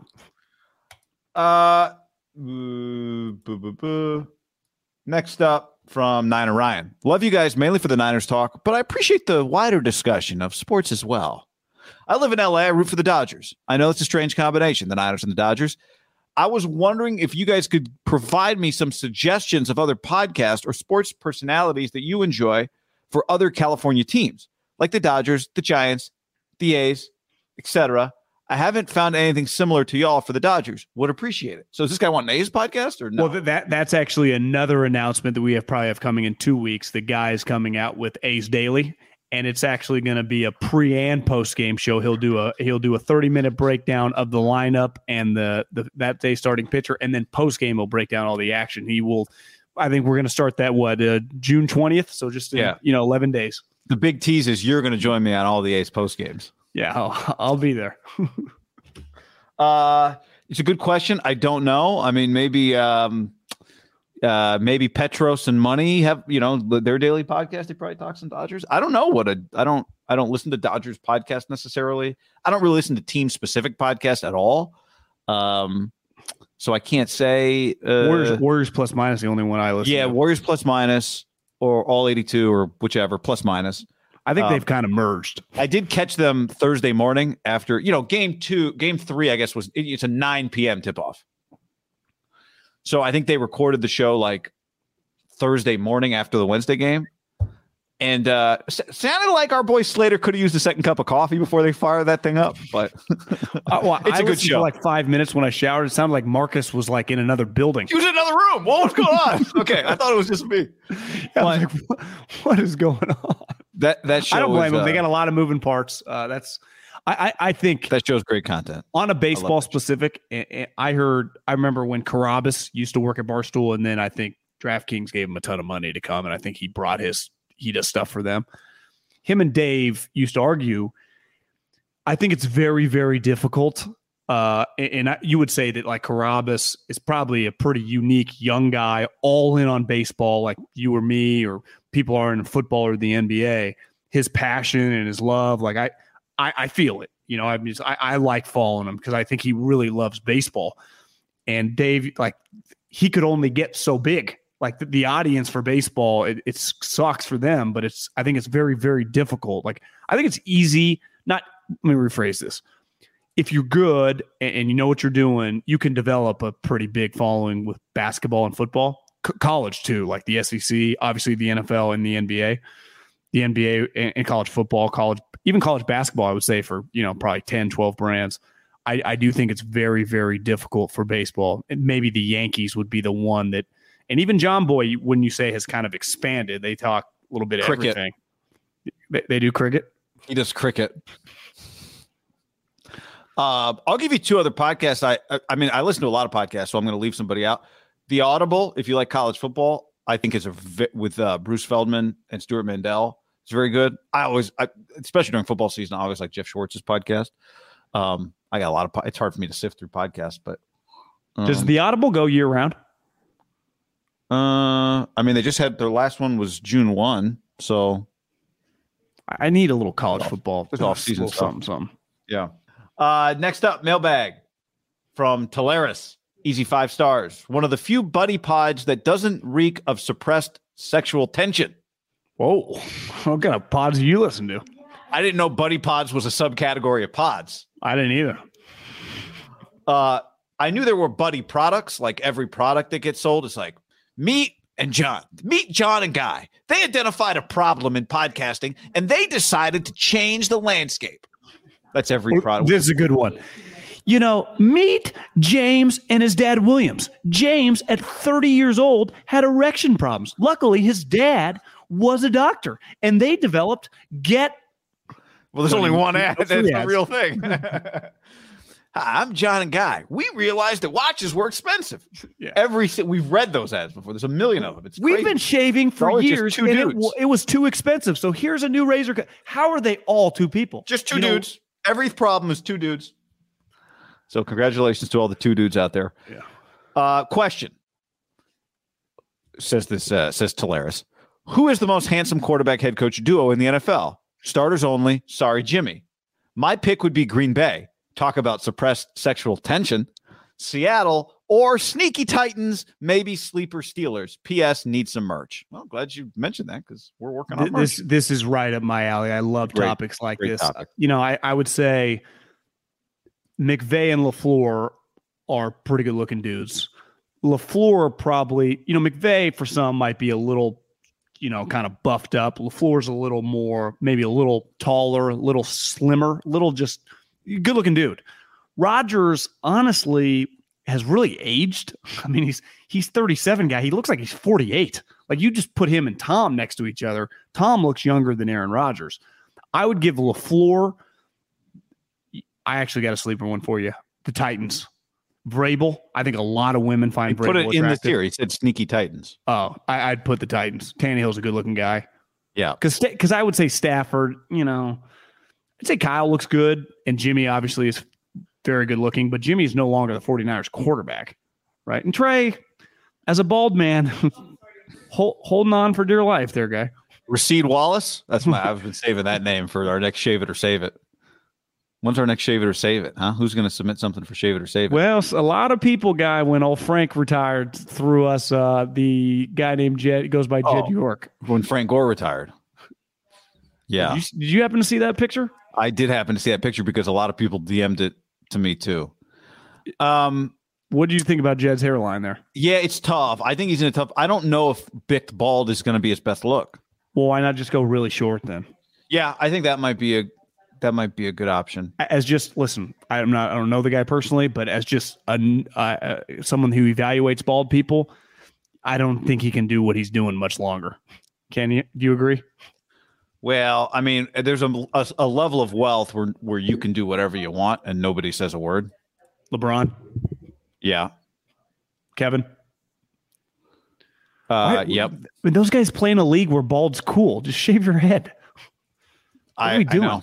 I know. If you don't want to be bald, you don't want to be bald. I got one for you. Just looking through the league here. So you're going with the Titans?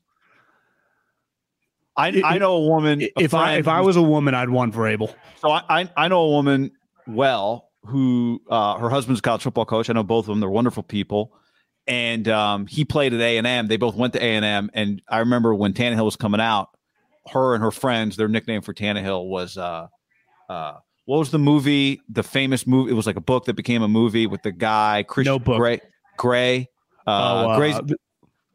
Anatomy. Not Grey's Anatomy. Yeah, with the H&M. A lot of H&M. I know what you're talking about. Yeah, not the Notebook. The opposite of the Notebook, right?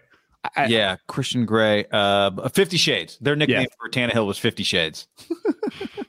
So you're going to go with them too? No, I got a sleeper one. I don't know if it's a sleeper, but I'm just looking through the league here. How about the Jets? Saleh and Zach Wilson. Saleh is a very good looking guy. Zach Wilson's beautiful, I think people would probably say. Very good looking. There may be a girl walking around in the background here that has a massive crush on Robert Saleh. So I think Robert Saleh is viewed as a very, very good looking guy. A thing for baldies. I think he is a good looking bald guy, right? You and I have been close. Like he pulls it off well. Now, I think the key to him as someone that, didn't wear a hat last week at 49er is his skin tone is just remarkable, right? It's perfect. Right. It's always honestly, I think it's kind of crazy that he never, every practice we'd ever been, he never wore a hat. Is that like his sleeper hack? I don't know risky as a football coach, right? That's a lot of fun. Yeah. You know who's very good looking is Jalen Hurts. He actually is. He's a good looking dude. But is his coach up to par for this list? Sirianni just feels actually just like a normal guy. He's not bad looking. I mean, but I don't know if we would say he's classically. I actually think you might have hit it. I think the Jets are an underrated. Arians back when he was the coach, and Todd's not the greatest. I actually checked Todd. I mean it's he's not bad looking. They're not at the bottom of they're okay. Yeah, that's a very good question. Would McCarthy make the Cowboys? I did think about going Dallas.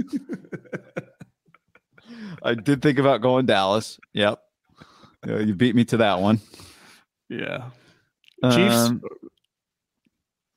Kirk Cousins doesn't really with O'Connell. No. O'Connell's a good looking guy. I actually know a girl that in college at San Diego State that used to Hang out. I mean, I would say they dated when he was the quarterback, and he was viewed, I think, a lot like Tannehill, like in a good looking campus, San Diego State, as like one of the best looking humans on the campus, right? Quarterback, tall. Think about Belichick. I drafted Kevin O'Connell, drafted Cliff Kingsbury, sneaky Brady, like has a thing for good looking tall quarterbacks for being a short curmudgeon. By the way, think about Belichick. Good point. He did pull Cougar Linda. Next up, John, here's a YouTube question. This was in response to a Trey Lance video we did last week. And it's not really a question, but something we can dive into. It says, this is from Ains. They got a 2 to 3 year window here with players in their prime. All they got to do is give the Niners 2 to 3 explosive plays a game and avoid a sack or two, and this team's going to be hard to beat. And then Marcellus replies and says, nah, it's more like a 4 to 5 year window. All the great players are in their mid-20s, except Trent Williams and George Kittle. So the question that I pulled out of this for us is, like, what is a window? And I think in the NFL, windows are like 2 or 3 years, and then you got to open a new window. Well, do you view the Chiefs window? Are they transitioning to a new window? New window. They're in a new window. Yeah. Now Mahomes, if your quarterback's great, then you can keep opening all these windows. But Bill's window, the Patriots were multiple windows with Brady. They were. I would say they were 3 different windows. Would you say the Bucs same window as they've been the last couple of years, or new window, new coach? Feels like the same window. I would say new coach changes things, but it feels like it's the same. Would you say Rams window changed when Stafford showed up? That was definitely a new window. Yeah. So would the Niners be starting a new window this year if Trey Lance is starting quarterback? They are. But I think you're still okay. Is Debo 3 more years of great football or 5 more years of great football? He is 25 years old, not 30, right? Yeah, I understand, but it's just you are going to need is Ayuk just if he's 5 years and Ayuk is just coming to his own and you've nailed a few of these offensive linemen develop. Defensively, Bosa's got several good years. You've just drafted you. It's not inconceivable that they're starting a new 4-year window. That's okay. But I mean, we're talking about some of the same players that took them to the NFC Championship game last year, right? 3 years ago, right? Kittle, Warner. Yeah. So, I mean, it's so are you saying this is like an 8 year? McGlinchey? It's like an 8-year window like that. Those usually don't exist. Now, I would say McCourty and Edelman were on multiple windows, right? Gronk. Yeah, that's true. So you're going to have some players that transcend it. I would say, honestly, feel good about this squad, the squad that you and I have had seen at practice, that includes Trent too. Minimum these next 34 games. It's time is now. And next, Justin. This was about a video we did about Juwan Jennings and Brandon Ayuk. With this kind of depth, it looks like there won't be any playing time for Danny Gray. It looks bleak at the moment. And then 6 replied and said, speed always finds a way to get onto the field. So with mandatory OTAs done, how much of an impact does it feel like Danny Gray's going to be? I actually am inclined. I mean, the guy missed some practice time with a hammy. He's not one of their top 3 receivers right now. Really, he's not one of their top 4 if you had Kittle. Once Debo signs. Yeah, I mean, I would say that it's a work in progress. I wouldn't feel good about saying anything in concrete with him. Now, you have to make the team. They can't cut him and put him on practice squad, right? He would get immediately claimed. So I would say, as the information that we have right now, he is down on game day, right? He makes the team and is in the sweats on the sideline. Yeah. Now the information we have right now, which can change. They have not been a team that's had great receiver, consistent health, right? Ayuk's been in and out over the course of his young career, although was, I think, a little better last year. We'd have to check. I don't think he missed a game, did he? Yeah, so maybe that's an old take. That's old take on Ayuk. Juwan hasn't really had to play like he will now. And I don't think this is the worst thing in the world, right? It's one thing if you can't get on the field because you're not good enough. I don't think anyone expected coming into this year that Danny Gray was better than any of the guys we just mentioned, right? Yeah. No one, when they drafted him where they drafted him, Juwan Jennings was already ahead of him. So was Ayuk, Debo, and Kittle.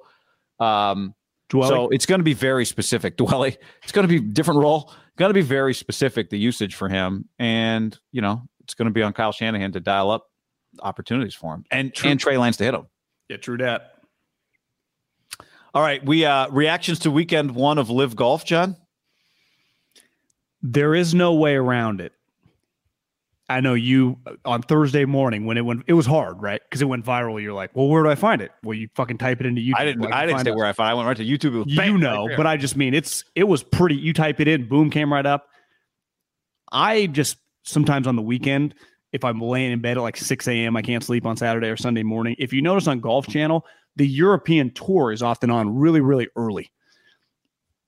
It's pretty clear right there in London. They got those guys to do this event. It looked completely normal. I mean, there were some additions that I know that you were tweeting about last week about the scoreboard looked like F1, but in terms of just the presentation, I thought it looked pretty good, didn't you? Well, key is you get some European voices to do the thing, so it sounds like golf, right? Yeah. You agree though with the cameras on the shots? I mean, they had shot link. Pretty good. I mean, it looked. I don't know if it felt quite as big, but having the shot tracker, shot link was good. I'm not comparing it to like a major or whatever, but just in terms of a regular PGA Tour event, it was much closer than anyone wanted to probably. It was anti them. It was a win for them, I would say. Yeah, that's the short way to put it. It was a win. I liked that they had the leaderboard up the whole time, because how many times do I watch golf and I'm going, I got to go on my phone to find out who's in seventh, like where somebody is, what the leaderboard is. So I liked it. I don't. You like that F1 thing? How they like jump when a guy goes? Yeah, I didn't quite understand everything that was happening, but it was the first time I watched it. So I'm not blaming them necessarily for me not understanding everything. One thing that confused me was at the top it would say like 10 holes left, and then it would say 11 holes left. And I'm like, wait, why did it just change? But then I realized it was because they were jumping from player to player, right? Oh, yeah. Because some people are probably a little fat. Well, they all start at the same time, right? Shotgun start. So the abbreviations on some of the names, some of these guys I had never heard of. So I hope they enjoy their time because they're getting replaced soon, right? Yeah. You and I, we were texting about that. We both had the same I did see a lot of Phil and a lot of DJ and a lot of like Graham McDowell and Sergio. They were riding the hits.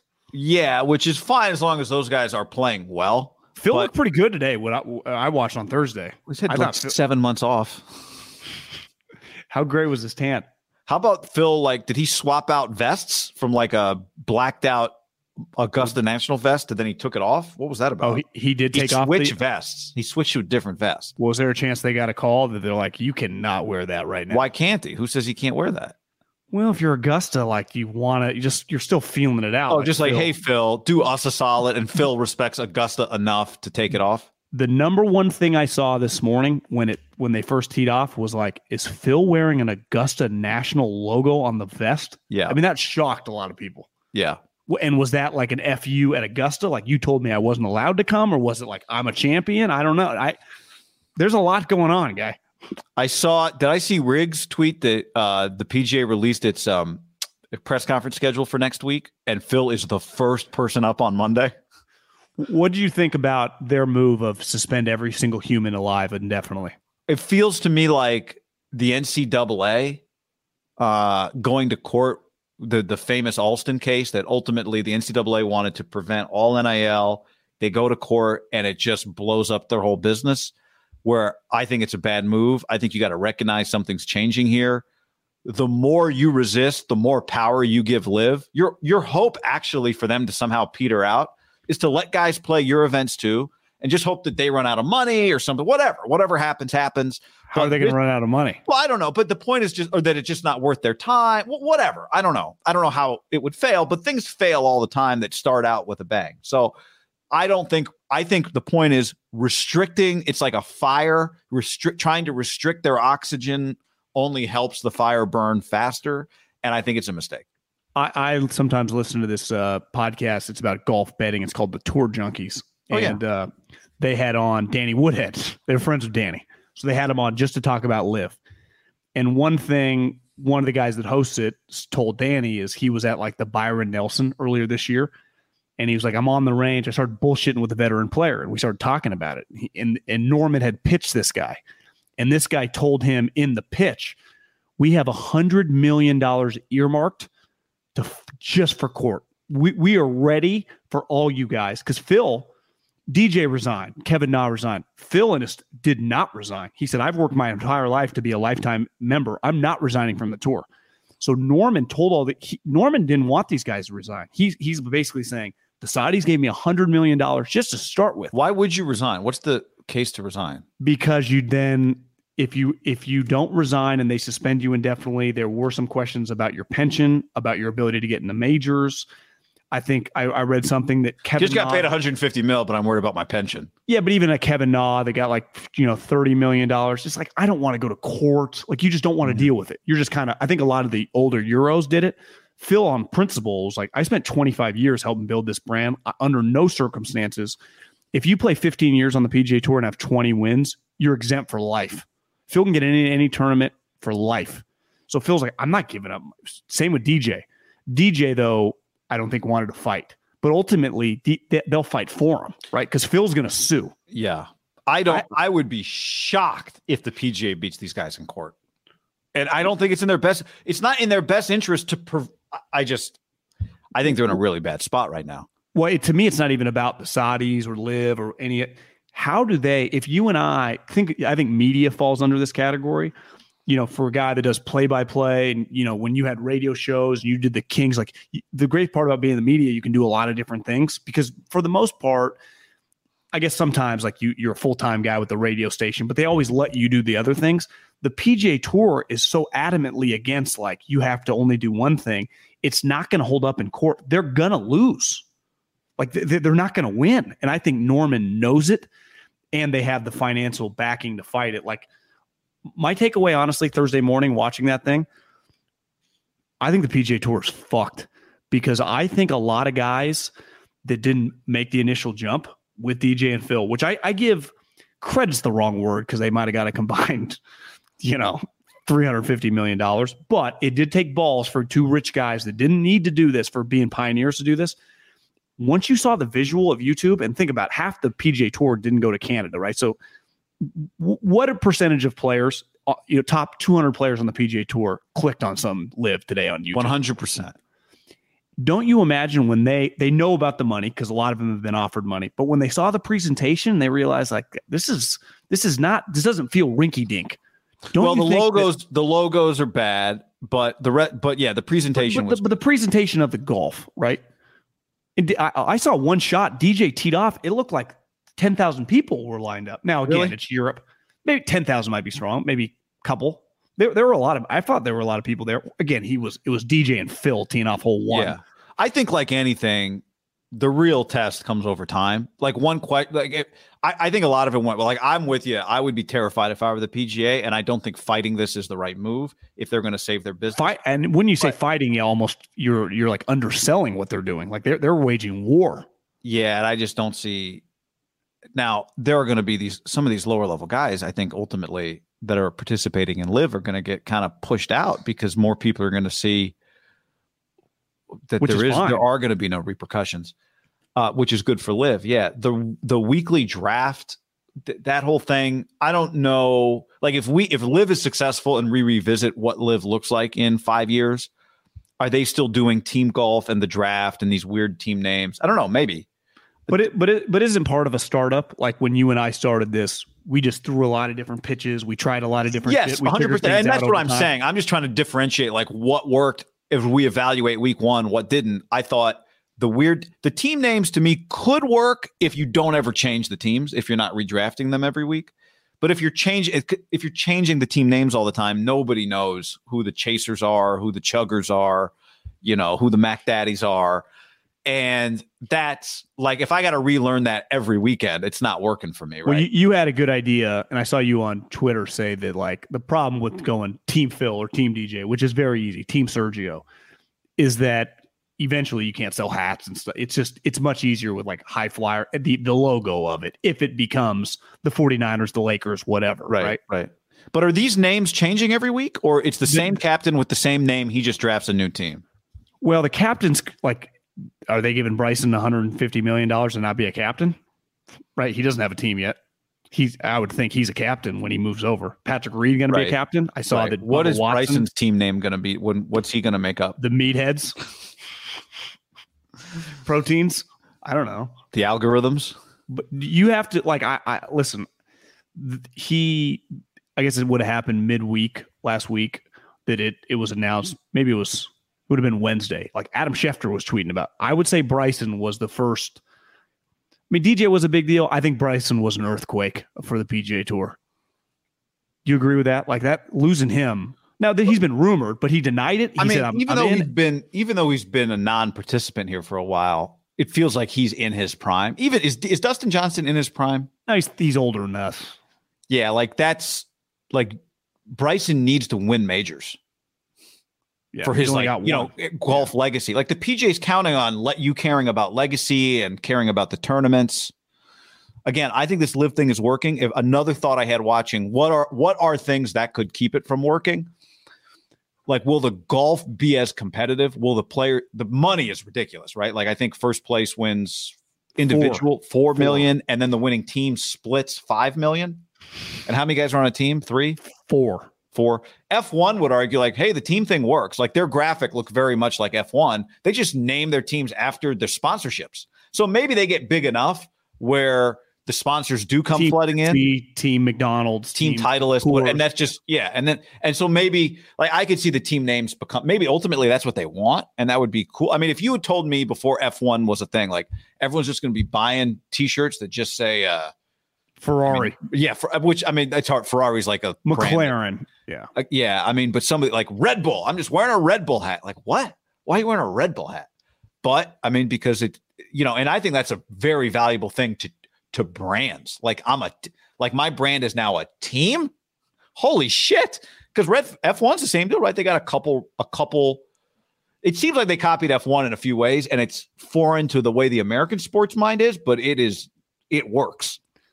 I don't see how if you peeked at it, even if you just spent 5 minutes and once you know like how much cash they have, and you don't say to yourself, this has a legit chance. Yeah. So you and I always push back against the AAF, against the USFL, against the Tokyo League. Like this is not, you watch this now, granted, again, Phil Mickelson is, what would you say, top 5 famous golfer of all time. Like it's a big deal getting him. Yeah. But you just watch the presentation, more guys are coming. And my first reaction was like, this has got a real chance. This is real, I guess what I'm saying. This is real. Yeah. And you tweeted this, and you're right. You might have said this already here. YouTube is fine. YouTube works. YouTube's good. YouTube's a good place to put your content, So they don't necessarily need to be on NBC. That's part of being a renegade. It's like you are doing it a different way. But also, once they get big enough, won't those people want them? Well, 100%. Yes. But to them, it's going to be like, so, and ultimately, you don't pay them to take it. Like they pay you to come. So, but if they have to give any power up, they're not going to want to do it. At this point, it's not about making money. Now, YouTube, they might have to have a conversation with YouTube. Like, YouTube, we're going to need you to be taking a smaller cut of this ad rev. Well, if you had to guess, how many networks have tried to woo Pat McAfee over the last year? All of them? Or a decent percentage of them? Yeah, I mean, I don't even see it'd be pretty hard for the conversation to go very far, because it'd be like, wait, it's going to cost us what? It's not. It doesn't pencil for them to pay him $30 million to come to ESPN, right? But what's his answer? I would imagine always too. Like, no, I'm not interested. Like, I don't need you. Right. You don't matter to me. Because guess what? On YouTube, you know who calls you to tell you, we didn't like what you said today? Nobody. Not a soul. If you have big advertisers, I guess those people could complain about, once you get big enough, there's always going to be, right? Like an advertiser could be offended by something you said, and then they call you. But it's not your boss. It's just, okay, then you decide, am I willing to say this for this advertiser? What I was going to say, though, the one thing I wonder about, right, is every sport really benefits from the fans being able to see the pressure that the competitor feels, right? So knowing, and you put enough money on the table, a $4 million putt's a big deal. But what if second place just pays like 3.5? It does. That's what I'm saying. So that's less pressure. Like the one thing the PGA has is it's pretty well established to everybody where the pressure is. Like which events have pressure, how much pressure the players feel to win those particular events. Is everyone getting paid so much for every event in Live that there's really no pressure on anyone? That's one question I have. So your point is like when Mito pumped in the water, anyone watching knew what was on the line when he did that. Yes. And he felt pressure. Do any of the players feel pressure in these Live events, or is everybody so rich for that weekend that it's like, whatever? That's is there a chance by event 2? Like Dustin's nobody, bored? the Masters, the money never comes up. No, it doesn't need. It's not about the money. What'd you say about Dustin? Is he bored already by event 1? That's one thing I wonder. Like, are you getting their best? That is one thing that could stand in their way. But I do think very one thing when you're a high level guy and you've been competing at the level that those guys compete, I would say this works for any industry. You ultimately embarrass yourself if you don't try. Like when I watched just Phil this weekend, I would imagine he's been getting ready for that. Like he wants to do well. Like you don't want to, like we were supposed to play golf last week and we had to move it this week because of Kyle Shanahan moving some shit on us. You end up thinking about playing. You just like, I'm going to hit balls. I'm going to do something. I don't want to just show up and not play. It's human nature. So yeah. And the other thing is, I would say the bottom half of the field, think how much money that means to them. Like not everyone got $100 million. Some of these guys got the younger guys got 2. Like you're going to get there. They're going to give you everything they got. And you're think what Taylor Gooch is thinking. And he's one thing he's thinking is like, this better work. Because in their world, it's like, maybe the PGA, if this thing fails, then what do I do? I don't want this to fail because I don't want to have to go back to the PGA and beg them for my tour card.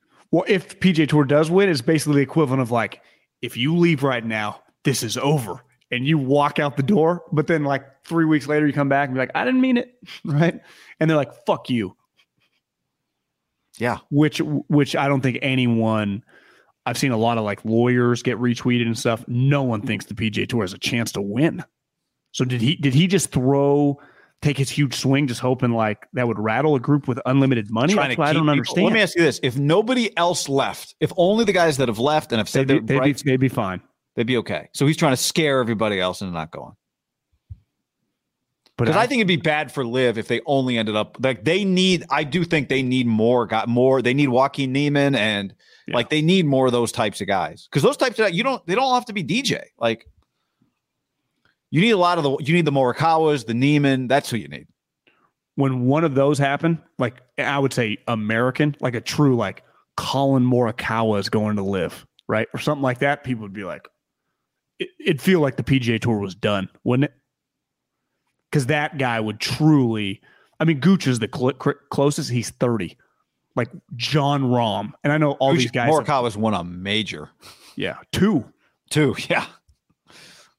Which I'll be honest, guy, my other takeaway was feels inevitable that that's going to happen if they don't crater, which I don't see them cratering. Yeah. But, so did the USFL thought that once upon a time in the 80s with Steve Young and Reggie White, and then they created. But it's completely different, right? Because they just have the money. I think they can coexist, but why does no one ever start a random baseball league? There's an independent baseball league, I guess, when you think about it. They're unaffiliated teams, but what would you say their average attendance is? Probably not great, but I bet some of those teams do okay because they're just small markets, local baseball team, cheap tickets. The True. Savannah Bananas, that team that does all the weird shit. Like if a fan catches a pop-up, that's an independent league. You couldn't get away with that in single A baseball. No. But you can do whatever you want in the independent league. It's a good question. Grizzlies? The Fresno Grizzlies? Yeah. They were single A team now. Seriously? Pretty sure they're single A. Yeah. Giants leave, your business goes to shit. They got hosed. Yep. They got screwed. All right. On that note, everybody. Good talk. Later. Save big on your Memorial Day barbecue, all in the Kroger app. Get 3-pound rolls of juicy 80% lean ground beef for $3.49 a pound with a digital coupon. Then get select varieties of flavorful Powerade, Body Armor Super Drink, or Arizona tea for 77 cents each, all with your card. Shop these deals at your local Kroger today, or tap the screen now to download the Kroger app to save big today. Kroger, fresh for everyone. Prices and product availability subject to change. Restrictions apply. See site for details.